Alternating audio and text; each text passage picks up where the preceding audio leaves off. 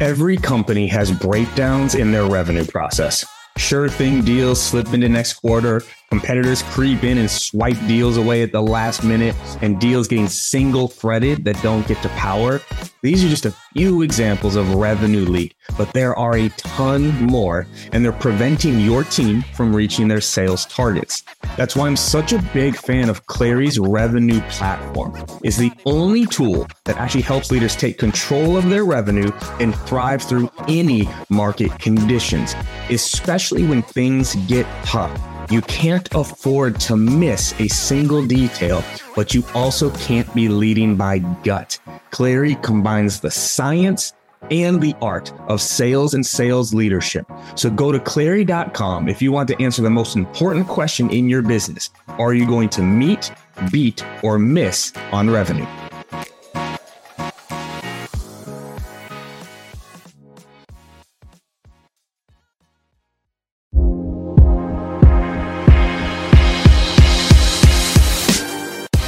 Welcome to the Live Better, Sell Better podcast with your host, Kevin Dorsey of Inside Sales Excellence, the #1 Patreon group and YouTube channel for tech sellers and tech sales leaders, where we dive in deep for tactical advice on how to book more meetings, close more deals faster, and lead sales teams to success. But we don't stop there. We also focus on the person in salesperson. We talk about mindset, goals, time management, and so much more. So thank you for listening. And if you're interested, head on over to patreon.com/inside sales excellence. Now with that, grab a notepad, get ready, and let's dive into the good stuff. What up, everybody? Welcome to another episode of the Live Better, Sell Better podcast. This is your host, Kevin Dorsey, aka KD. And oh boy, we are in for a treat today because we get to go into the vault of sales, intelligence, and mastery from the mind of the Andy Paul. Yes, he's at the level now where you can put a "the" in front of his name. And this is why. This man has led sales teams to going public. He has led sales teams to IPO. He has consulted some of the biggest and best sales teams out there, companies like Square. He's had his own podcast acquired by another company. And this podcast has over 1,000 episodes, which means he has had the opportunity to pick the minds of the best out there over 1,000 times. And so what we're going to dive into today is opening up this vault and saying, what has he learned over the past 5, 10, 15 years of being in this industry and learning from the rest of the industry at the same time? I can't wait for this one because we have him on the other side of the mic today. Andy Paul, welcome to the show. KD, thank you very much. Very generous introduction. Thank you. It's really fun when it's all true as well, right? And I know sometimes people get uncomfortable because it's all the praise gets thrown at us and we're not used to taking it. But my man, you have done so much in and for this industry, and it's something I really admire and look up to. No, thank you. Yeah, I mean, I spent the last 12 years now, 11 years now, is deliberately saying, okay, I'm very fortunate in my career. What can I do to give back? And the podcast is part of that. And I love it because it's something where you started a lot of this sales podcast world. You were one of the first true ones dedicated to sales leadership and in this B2B SaaS space. And so, I'm ready to dive into this kind of topic by topic. So we're going to go almost from beginning to end. If you think about sales in the SaaS industry, sure, and really kind of see what pops up to mind from some of the interviews and some of your experiences as well. So let's start at the very beginning of sales development, right? Where a lot of people start their careers, and it's really the tip of the spear for most sales orgs. What are some of the learnings you've had over the past, 4 to 5 years speaking to people in this space of what seems to be working, or maybe the opposite, what isn't working that people are still out there doing? Well, yeah, a lot of it is not working, right? So there's been a change over this period as you've seen the conversation shift from the enthusiasm for sort of the, I'll label it the predictable revenue model, to people thinking, okay, well, it's not quite as black and white as we thought. We all sort of rushed into it. And now for certain situations and certain environments, maybe that's not the model for us, right? And so you're seeing, and I hear more and more frequently is sales leaders say, yeah, we're sort of modifying that, or we're migrating away, or maybe we're doing a more complex enterprise sale, and maybe we team an SDR with a senior seller, but maybe it's not even an SDR, maybe it's really only a senior SDR. So there's changes afoot, and it's not going to be as, I think, applied as in blanket fashion it's sort of been in the past. What do you think has driven that change? Results, or the lack of. Right? I mean, I think that SaaS as a business, the overall win rate that companies have is relatively low. And when they try to bring that type of win rate into a more complex enterprise environment where there aren't as many prospects, you can't be as wasteful. And so you have to make sure that you win a higher fraction of your deals. So that says, look, we have to reevaluate everything about what we're doing, starting with how do we initially engage with people and prospects, all the way up to how we work the deals and close it. And I think that's where, if you think about, and also too, I think people forget how old predictable revenue is. 20 years. It's more. 20 years. Where like getting an email was like, ooh, that's fun. Oh, you want to know who to talk to? Sure, Andy. Here's who you want to talk to, right? And they're trying to apply it to this new space where, everyone's doing it. So if you take that next step, how do you stand out, right? When you are trying to prospect, when you are trying to kind of break into some of these accounts, what are some of the ways that you're hearing and seeing to stand out, right? Where you can kind of garner that attention to get the conversation started? That's the $64,000 question, right? Mm-hmm. And I think that's the place where most companies are struggling, right? How do you stand out in the noise? How do you command the time and attention of the people that you're trying to outreach to? And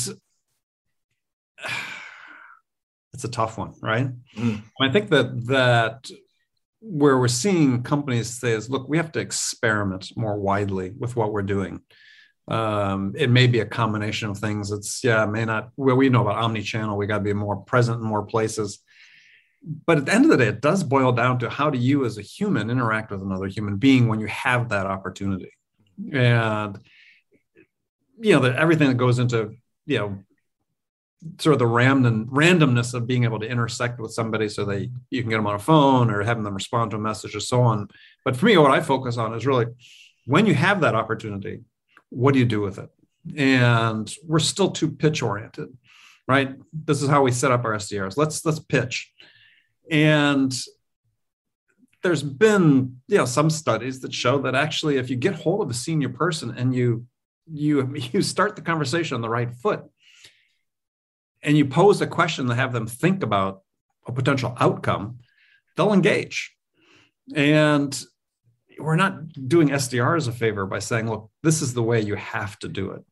And I think too many sales leaders, sales bosses are sort of caught up in this sort of framework because it's become this playbook that everybody does. Everybody does this playbook.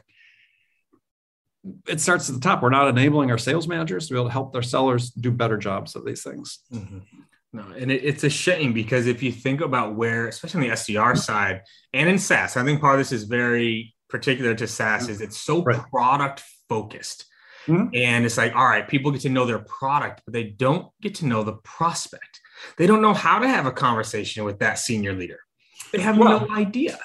Yeah, it comes to an idea that I've been talking about more recently, which is something I borrow from soccer, and people listen to the show know I'm soccer obsessed. And I remember seeing this interview with a coach in the Premier League who was talking about, when we bring young people into the team, we spend a few months training them how to be a person before we train them how to be a player. And to me, this is something we're missing in sales, right? We know this is a human business. We know that the ability to connect with another human being, the ability to unleash your curiosity, to keep probing, to be able to help the buyer. Some of these things are just human skills. And we make the assumption that people coming into the workforce and sales know how to do this. They know how to be human, and they don't necessarily. And so let's spend the time to invest in them, to help them with sort of these, just, I said, basic human-oriented skills. And then let's teach them how to be a seller. Mhm. What do you think the core of those things would be, right? If you could pick, 2 to 3 of like, let's really focus on Right. teaching people how to do that. What do you think those 2 to 3 core things would be? Well, I think one that gets overlooked and actually gets sort of talked down about is just being able to connect to someone, how to open a conversation, how to engage in small talk with somebody. I hear sales leaders all the time say, "Oh, my buyers don't have time for small talk." Well, actually, they do, because the research is pretty clear. This is how you engage somebody's interest, right? This is how you demonstrate an interest in them, which in turn makes you interesting. And so it doesn't have to be, sure, maybe some people overdo it, but it still is a critical part of connecting with another human being. Another thing I think is just learning how you build trustworthiness with a prospect. There's been some great books written, like Stephen M. R. Covey, The Speed of Trust, talks about just sort of the pillars of trust building. We have to help sellers with that mindset to understand, what it takes to do that. But I think it's all encompassed under this umbrella of just a different mindset about what sales is.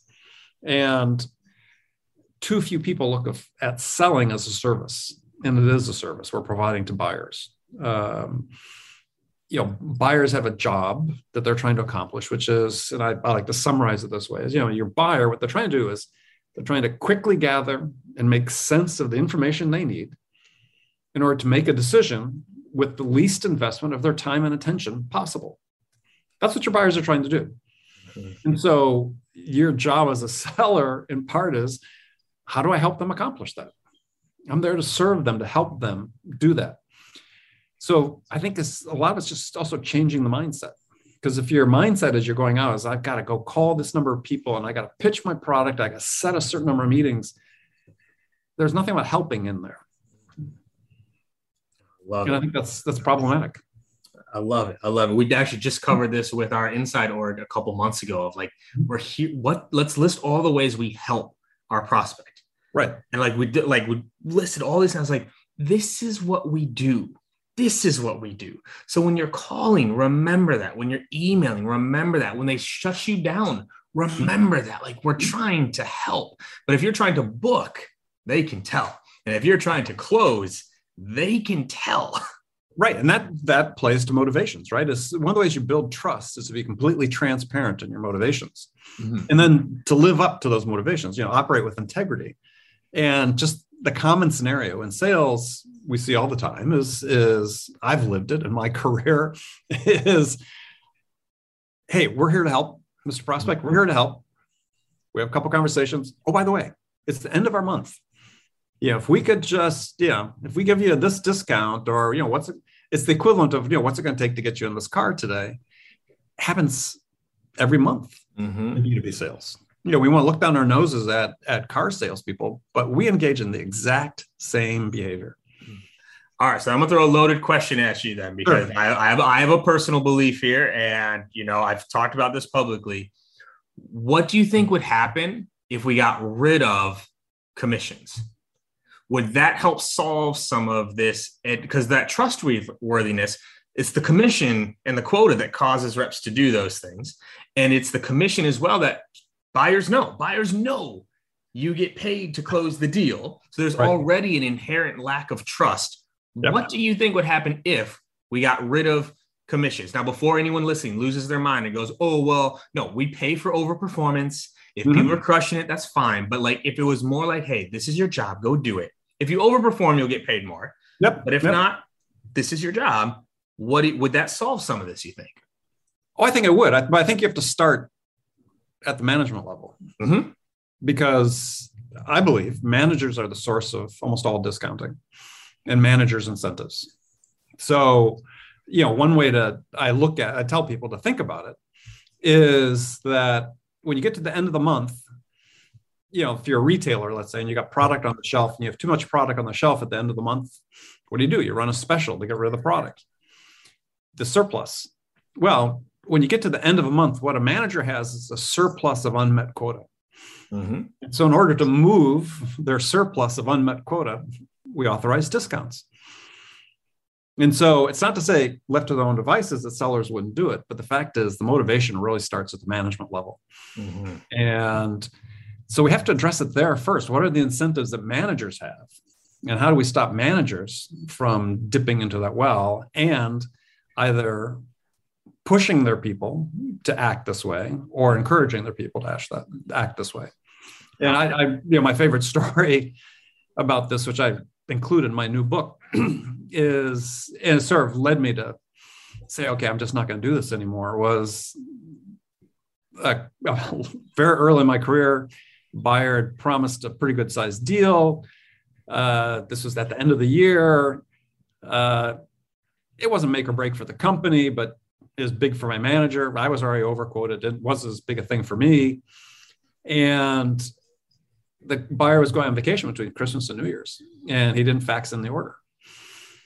So the manager made me call the guy, my customer, at home on Christmas Eve, as they were having their dinner and opening their presents, to ask him to fax me the order.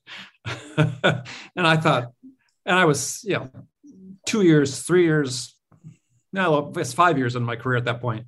And I said, that's it. I'm not doing that anymore. I mean, if you're not making your number, that's not my problem. I was over my number, but this happens all the time. Mm-hmm. So I think it has to start there. So to your point about the sellers, yeah, you can read study after study that says that the primary motivation for salespeople is not making money. Mm-hmm. It's the job satisfaction, a job well done. That's, the things that come with it.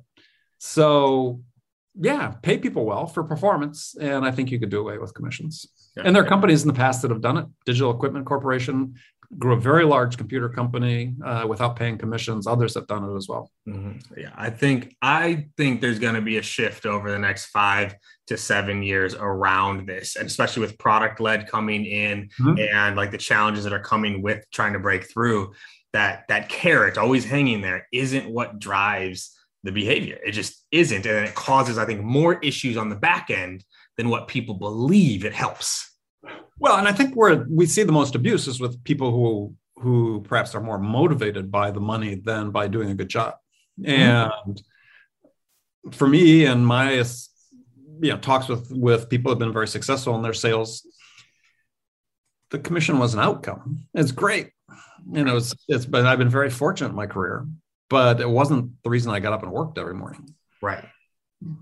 No, I love that. I think that's something we're going to take a look at over the next few years, because I think you start to see that shift a little bit. And if we're trying to get the trust of the buyer back, knowing that the person you're on the phone with actually is only trying to help, not that 50% of their income is tied to you saying yes, I think would change that dynamic just a little bit. Well, but I think it's also a mindset thing. And I'll throw another sort of simplified mindset that I think if we can get sellers to think about this makes all the difference, which is, I like to take the complexities and simplify them. And this is one is so for me, selling is nothing more than the following. It's listening to understand what's the most important thing to the buyer and then helping them get that.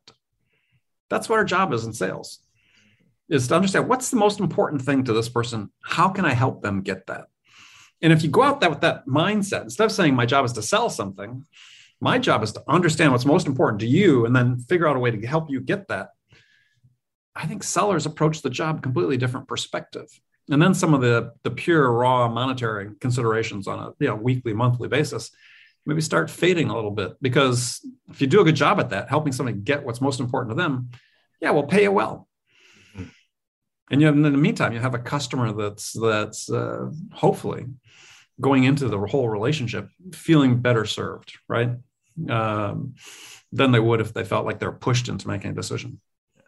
And I really, really like that. It's a good segue into kind of the next formation, right? We talked kind of early stage prospect. Now we get into like the close a little bit more here. What you're touching on there is key, is like understanding what's most important to them, right? Through this proper discovery and go through that process. So what are some of the ways you've seen, you've coached, and you've heard of, like, how do you actually discover that, right? Because a lot of reps, they get their little discovery checklist and they go, so Andy, how many employees do you have? Right. And how long have you been there? And what are your biggest challenges this year? Right. Okay, let me pitch. Yeah. How do you actually start to learn some of these things about your buyer? We have to sort of think about, there's a difference between knowing and understanding. And what we do is we train sellers how to go out and basically do a survey of the buyer. It's like, a survey taker outside a grocery store. I've got my survey on my clipboard and you answer these questions. And so we've gathered some information about the buyer, but we don't understand it, right? We don't understand what it means. We don't understand why it's important to the buyer. We don't understand the context. So I believe from a discovery standpoint, there's a couple of things we have to focus on. One is discovery is not a discrete event. Discovery is something that happens every time you interact with a buyer.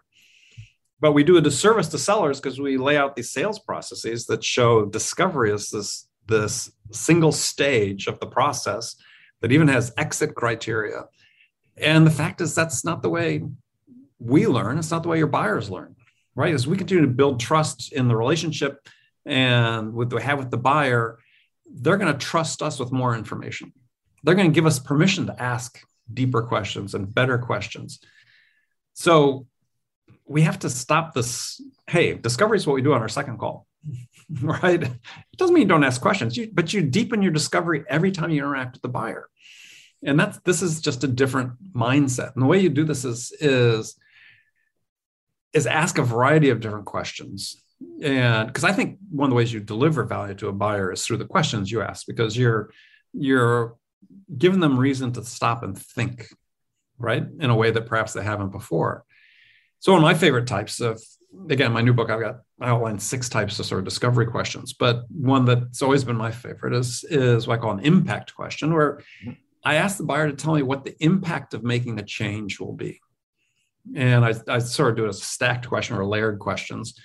Start at the highest level. What would the impact be? But when you're asking what the impact be, what you're asking is quantify what this will mean to you, right? Not from an emotional standpoint, but sure, I'll get that. But what's the impact actually going to be on the organization? What's the impact going to be on your team? What's the impact going to be on you personally, right? What's it going to mean for you and the way you conduct your job? Is this, is it a 10% increase in revenue? Is it, let's get down to that level. Because when I really understand the impact, then we can start understanding a little bit more about why these things are important to them. So, and also when you ask people to quantify the impact, it starts becoming real to them, right? Because they're putting themselves into the picture frame, right? I'm now jumping into the picture about what it's going to be like to use your product. I'm taking this mental test drive of your product. That's an essential step of decision-making. Everybody does a mental test drive at one point or another. So for me, that's an important question type, but it's just, one of many, but it helps you start digging down. Because at the end of the day, what I want to know is not only what's the most important thing to you, I want to know who it's most important to and why. And because I think one of the, I don't want to say damages, but one of the ways people misconstrue this data we all get about the number of stakeholders involved in decisions is that somehow they're all equally weighted in their influence on the decision. The fact is they're not. Right. Human beings in a group, some people are going to be more dominant than their personalities. They're going to be more influential within that circle. As a seller, you need to find out who those are. And you need to understand why these things that are important to them are important to them. And I love that. And I think we talk about impact a lot. And there's 2 types of impact, right? There's the impact of change, but also the impact of not changing. Like, what happens if you don't change, right? And getting them to think about that as well a little bit early on. But then go ahead. Well, yeah. And my own point is, I think sometimes that gets overstated, though, because, one of the things I'm not a fan of is asking questions about pain points. Yeah. Because I think when people are making a change, they're moving forward to something new, right? Yes, there's a challenge to be overcome. There's a barrier to overcome, but their motivation is a new state. It's not leaving the old state, it's achieving the new state. And so I always want to focus on that, right? And I think we get, too focused on the whole thing about pain and the impact of not changing. Because sure, it's a great question to ask, but I think that they sort of know, right? Sometimes it's you're making it more clear, but they're really focused on what can I get, right? What's the future state going to be? I want their focus on that. Mm-hmm. And then how do you help paint that picture then? Right. So, okay, we've got these good questions, right? How do you help paint that better future? How do you said something really, really like key there that I want people to catch is like get them to picture using or get them to picture that better future. Well, and to go deeper in that. So, another type of question I like to ask, I call vision questions, which is to have the buyer walk you through what it would be like to actually be using the product. So it's not just what the impact is, but say, so let's go, what would this mean on like a daily basis? Let's walk through on your job, right? What would this mean to you if you could do X, Y, Z, right? And just have them take you through it. All right. What would it be for your team? And so put them into that picture, but on a more detailed operational level. It's almost like I said, walking them through a demo without the product. And you get them to start creating this vision in their own mind of what success looks like. And I like to say, because I know and some people find this a little controversial because we talk about telling stories so much, but the fact is in my belief, in my experience, really the only story the buyer really wants to hear is their own story of success. And so you want to paint that for them. And it's through the questions you ask about having them engage in sort of the detail, sort of pseudo use of your product and what it would mean for them on a day-to-day basis in their life, in their work life, that you start creating that. And that gives them a tangible thing to buy into. It's one thing to do sort of a demo and we use some of their data and so on, but you take it beyond that, go deeper, right? Tell me how's this going to impact you on a day-to-day basis? What would your day, walk me through what your day would look like. Then they start living that. And I love that, right? It all starts in our minds first, right? Before we swipe that card, before we sign a contract, we have to picture using it, picture the end result happening, and then we want it, which I think is phenomenal. So, all right, we've got SDR, prospecting, we've got closing.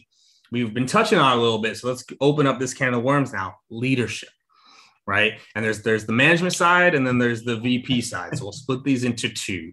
As we look at the frontline manager, right? Where are some areas that they should be spending more time now that they're probably not? Well, can I take it one step further above? Of course. We're not helping our frontline managers, right? We underinvest in them substantially. And I would say we as a profession they get promoted very quickly. Unless they're in a really large enterprise, they receive almost no training. And we presume they suddenly become an expert in all these facets of management and personal development, personal growth of the people working for them, things that they just aren't equipped because they haven't been taught, right? And so it's not their fault. They're not failing. We're failing them. And I like to use the sort of the apocryphal hyperbole of saying, okay, we spend $15 billion a year training salespeople in the United States. Maybe 10% of that gets spent on managers. What if we flip that ratio? What if we spent 90% of it on training our managers, only 10% on training our sellers? What do we think would happen? And I'll tell you what I think would happen. I think sales would go up. Yeah. Because we're giving these people that are responsible for the development of our sellers the tools to be able to do so. And so that's just my soapbox. I would start there, right? I would dramatically change how much we invest in managers. But then I think if you're a manager, you have the same obligation for continuous learning that you do as a seller. Yes. So you need to invest in yourself the same way that you would when you're first coming up in your career. In fact, I'd say it's more urgent that you do so because it's more complex. It's not just dealing with yourself now and understanding, let's say, the psychology of a buyer. Now you need to understand the psychology of the people that work for you, right? How do you coach somebody? How do you help them put together a growth plan? How do you understand what performance improvement really means? How do you help upskill these individuals? Again, they're not equipped to do that. If they're not being equipped, then you need to take on some of that responsibility yourself. And I think those that succeed, have some intuition, perhaps better than others about it, but they also invest in that. So you have to read, you have to, watch videos. You got to do the same things that everybody does. Go to conferences, talk to your customers. I mean, I still learned so much about sales and management from my customers. Just be open to influences, and then don't fall into this mindset that you think you know what you're doing, because you don't, and it's not your fault. Yeah, no, and it's such a common error, I think, on both sides. To your point, right? Is like leaders will promote people up and give them no support, but also sometimes reps that get promoted up, they feel like they do know it already. It's like, just because you were a great rep, you're now a rookie manager, and it's putting that student cap back on a little bit and going, I have a lot to learn here. Well, but even if you're a great rep, I mean, I got promoted in my first job. I got promoted after 21 months to management in sales. And I took on responsibility for 12 people. And it's like, I hadn't even learned how to sell yet, right? I mean, granted, I'd done a good job. I had made President's Club, but really, did I know how to sell after less than 2 years? Of course not. So the idea was even sort of ludicrous of me teaching these other people how to do it, especially when some of them were 20 years older than I was. So, you have to have this humility, this intellectual humility, to be an effective leader, to say, there's a lot I don't know. And there's a great quote I like from the late Clayton Christensen, wrote The Innovator's Dilemma and other great books. He said that, I always get this backward. Give me a second. I will get the quote right, because it's such a good quote. He says, questions are places in your mind where answers fit. If you haven't asked the questions, the answers have nowhere to go.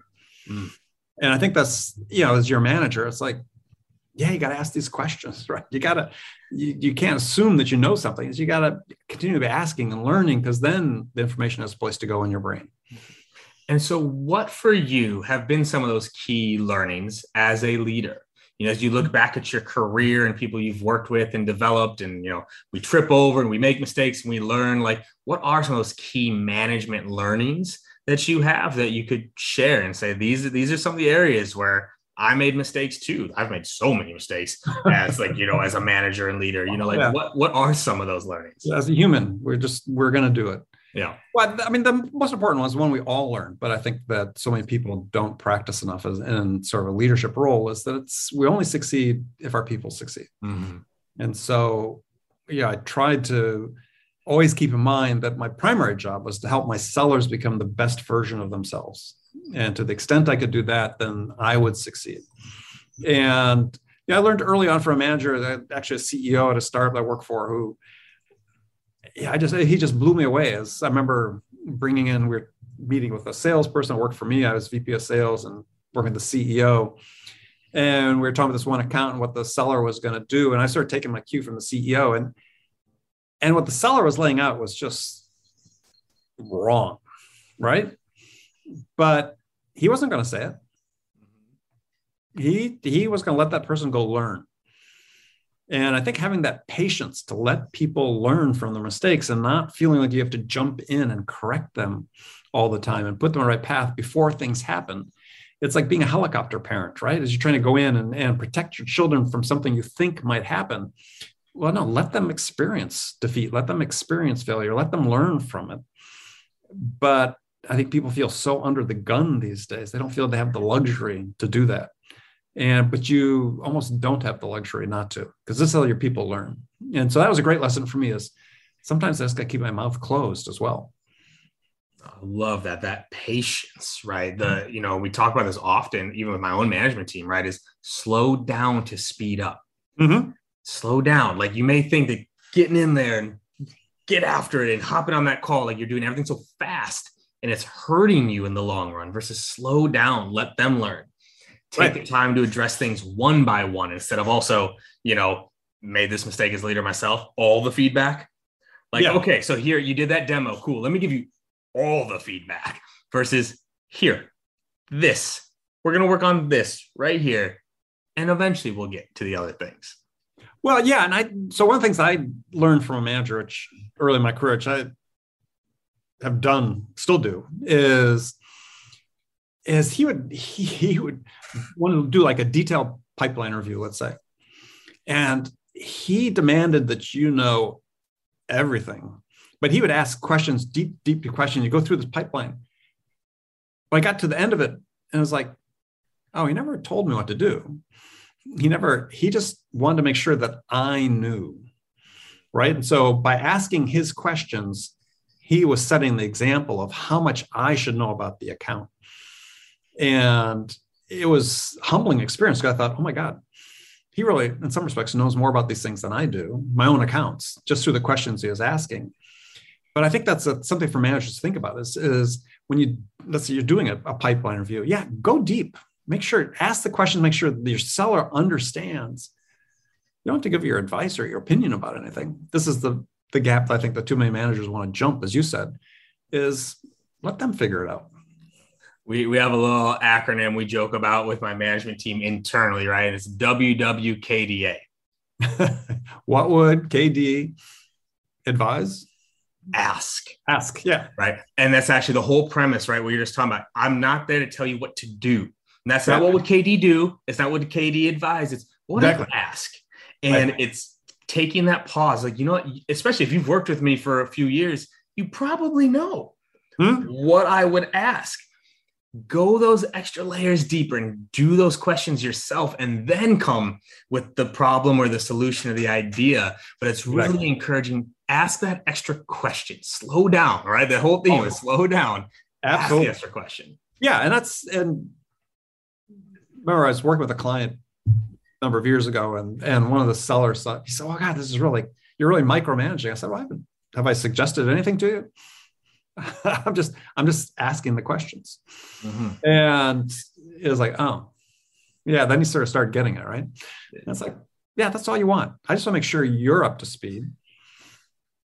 I love it. It's just in questions, as I hope everyone listening, you see the theme here in selling and in leadership. And a lot of times in life, it's the questions we ask. I love that analogy of like questions are where the answers go in your brain. Right. If you don't ask the question, you can't find the answer, right? Yeah. And so, all right, awesome. And I have two more key questions for you before we wrap up. I've already been at 40 minutes. I knew this was going to go way too fast. So the first one, we call it like the big three, right? People remember things at the beginning, they remember things towards the end.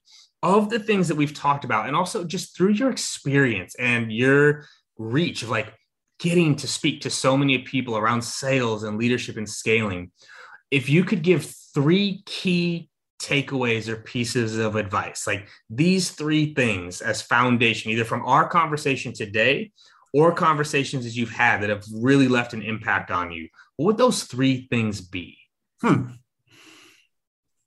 Great question. Or questions. Well, one is it's still a human business. Mm-hmm. So start there. Use that as your foundation. It always starts, everything's built off the connection you form with another human being. And you really, you see people writing about this on LinkedIn and so on as, downplaying the importance of this. But the fact is, everything you do subsequent to the connection is built on the connection. So if you don't make the connection, you're not going to go anywhere. And so it's still, as a seller, a large part of what you do is based on your ability to form a connection with another human being and build a rapport, have some empathy, build trust. That part's not going away. So I think people always want to talk about how much sales is changing. And I like to say, let's talk about how much has stayed the same. Yes. And this is one of the real critical things. Gosh. Yeah, I like to say sales is much simpler than people think. And I think this idea about having in the right mindsets that people be in is really understanding what their job is. We talked about it earlier, is if a seller started their work every day in their outreach and their calls, and they said, look, my mission is just to understand, what's most important to my buyer, and then put together a plan to help them get that.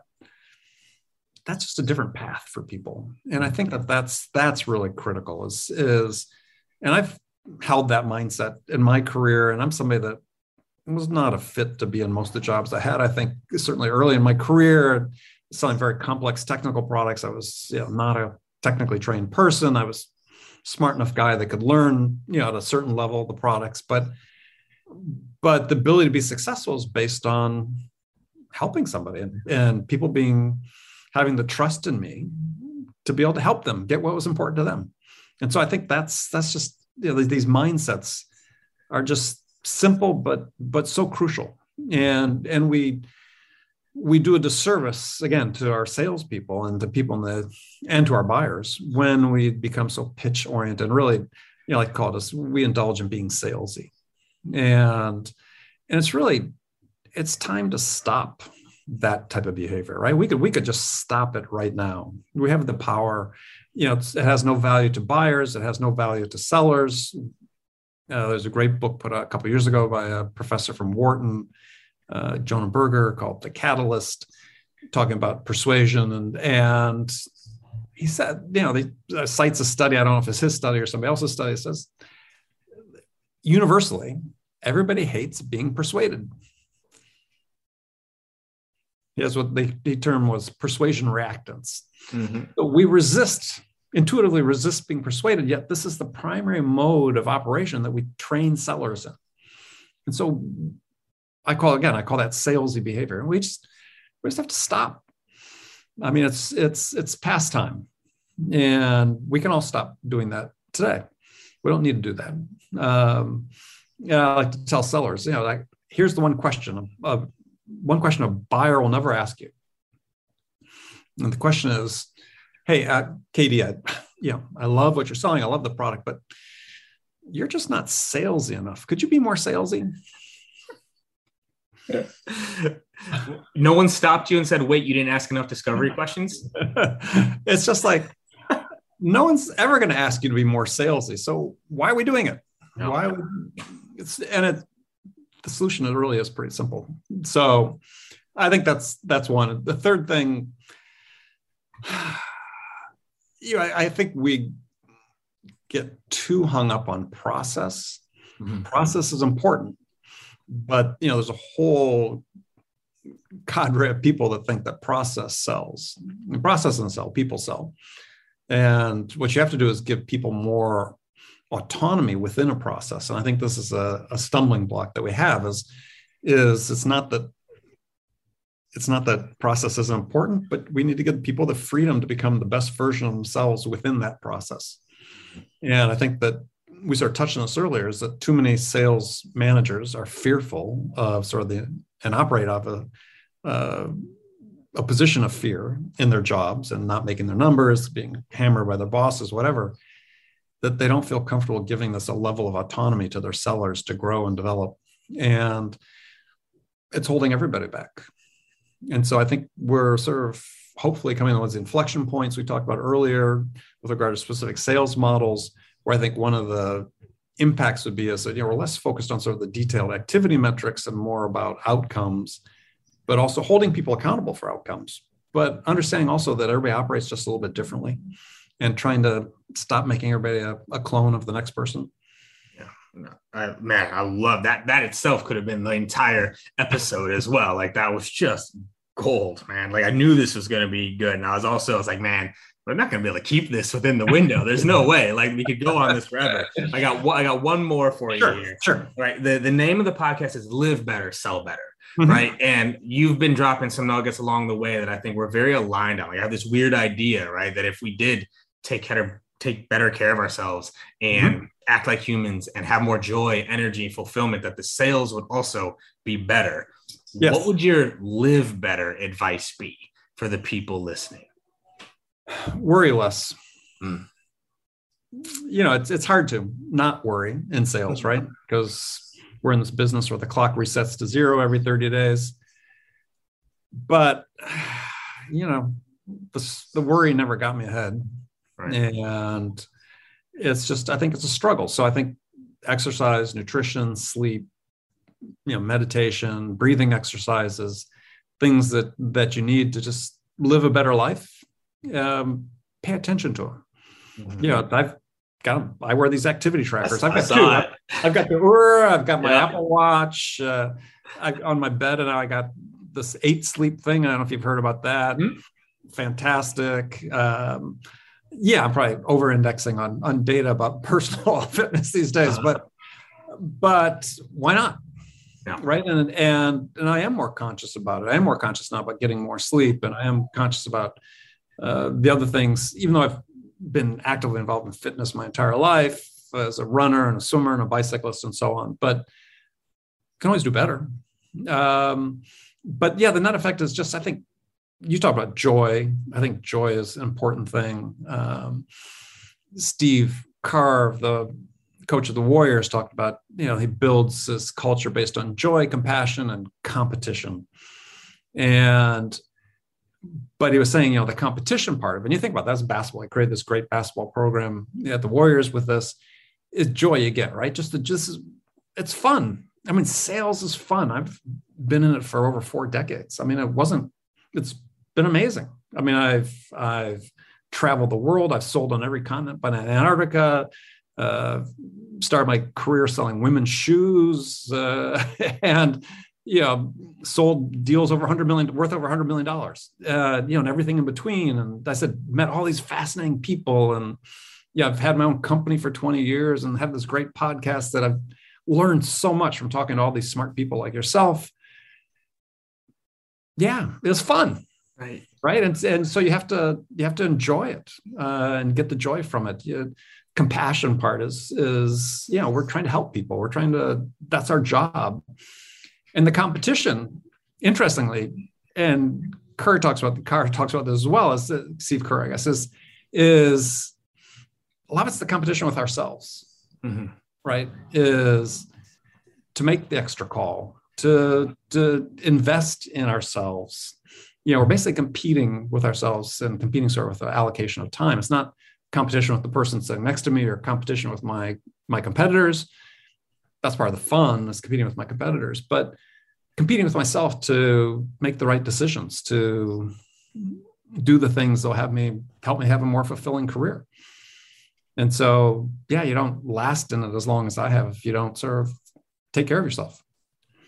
Take care of yourself and have some fun. And have some fun. It's been nothing. It's not that there aren't moments of frustration and pound your head against the wall type thing, because we are dealing with people. It's a people business, but by and large, it's been tremendous fun, and I've been incredibly fortunate to have this career I could never have anticipated. History major out of college, literally had no idea what to do, to where I am today. It's like, I've been lucky.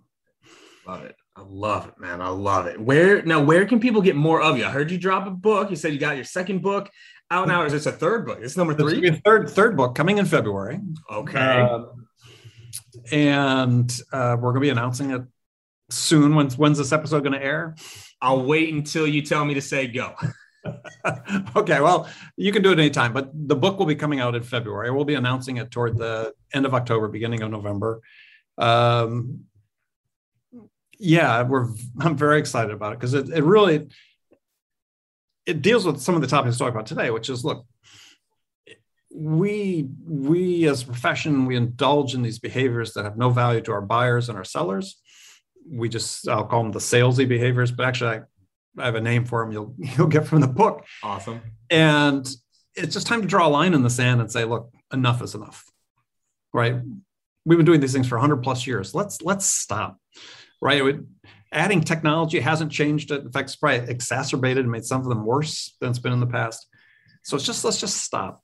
And that your success in life and in sales could really be boiled down to 4 attributes. And so these 4 attributes are, which I'll go into in depth in the book, are connection, curiosity, understanding, and generosity. And from that, you can build a life and a career. And the book shows you how to do it. Do we get the title yet? Is that finalized? Oh yeah, it's finalized. We're not announcing it quite yet, but it's coming. Awesome. You'll like it. It makes it very clear what it's about. I cannot wait. I will be first in line to scoop that up, and I will make sure everyone in the Patreon group as well has that access and knows about it, because if it's anywhere close to what we talked about in 50 minutes today, it's going to be well worth the read and getting into detail. And I'm really, really excited for it, man. Well, thank you. Yeah, I'm excited about it too. It's my best one yet. And it's been long in coming because books morph as you start to write them. And then the pandemic actually sort of gave me extra time to think about it, which was, I'm sort of grateful for having extra time, and sort of changed a little bit, made it more concise, a little more powerful. So I'm fortunate to work with a great team to help me write it too. Hell yes. Well, while people wait for the book, where else can they get more of you? Where should they connect? What should they listen to? Where can they get more of the Andy Paul in their life? So, thank you. First of all, LinkedIn is a great place to connect with me, post content quite frequently there. And then, please do connect with me if you haven't connected with me already. And then my podcast, Sales Enablement with Andy Paul. And we have 3 new episodes a week. And lots of great content, stretching back just about 1,000 episodes. Oh, yes. My man, this was everything I thought it was going to be and a little bit more. Thank you so much for your time, your energy, your insights, man. I greatly appreciate it. Well, thank you. Thank you very much. It was a pleasure to be here. And we'll do it again. We'll be back on mine before too long. Hell yeah. Let's make it happen, man. Yep.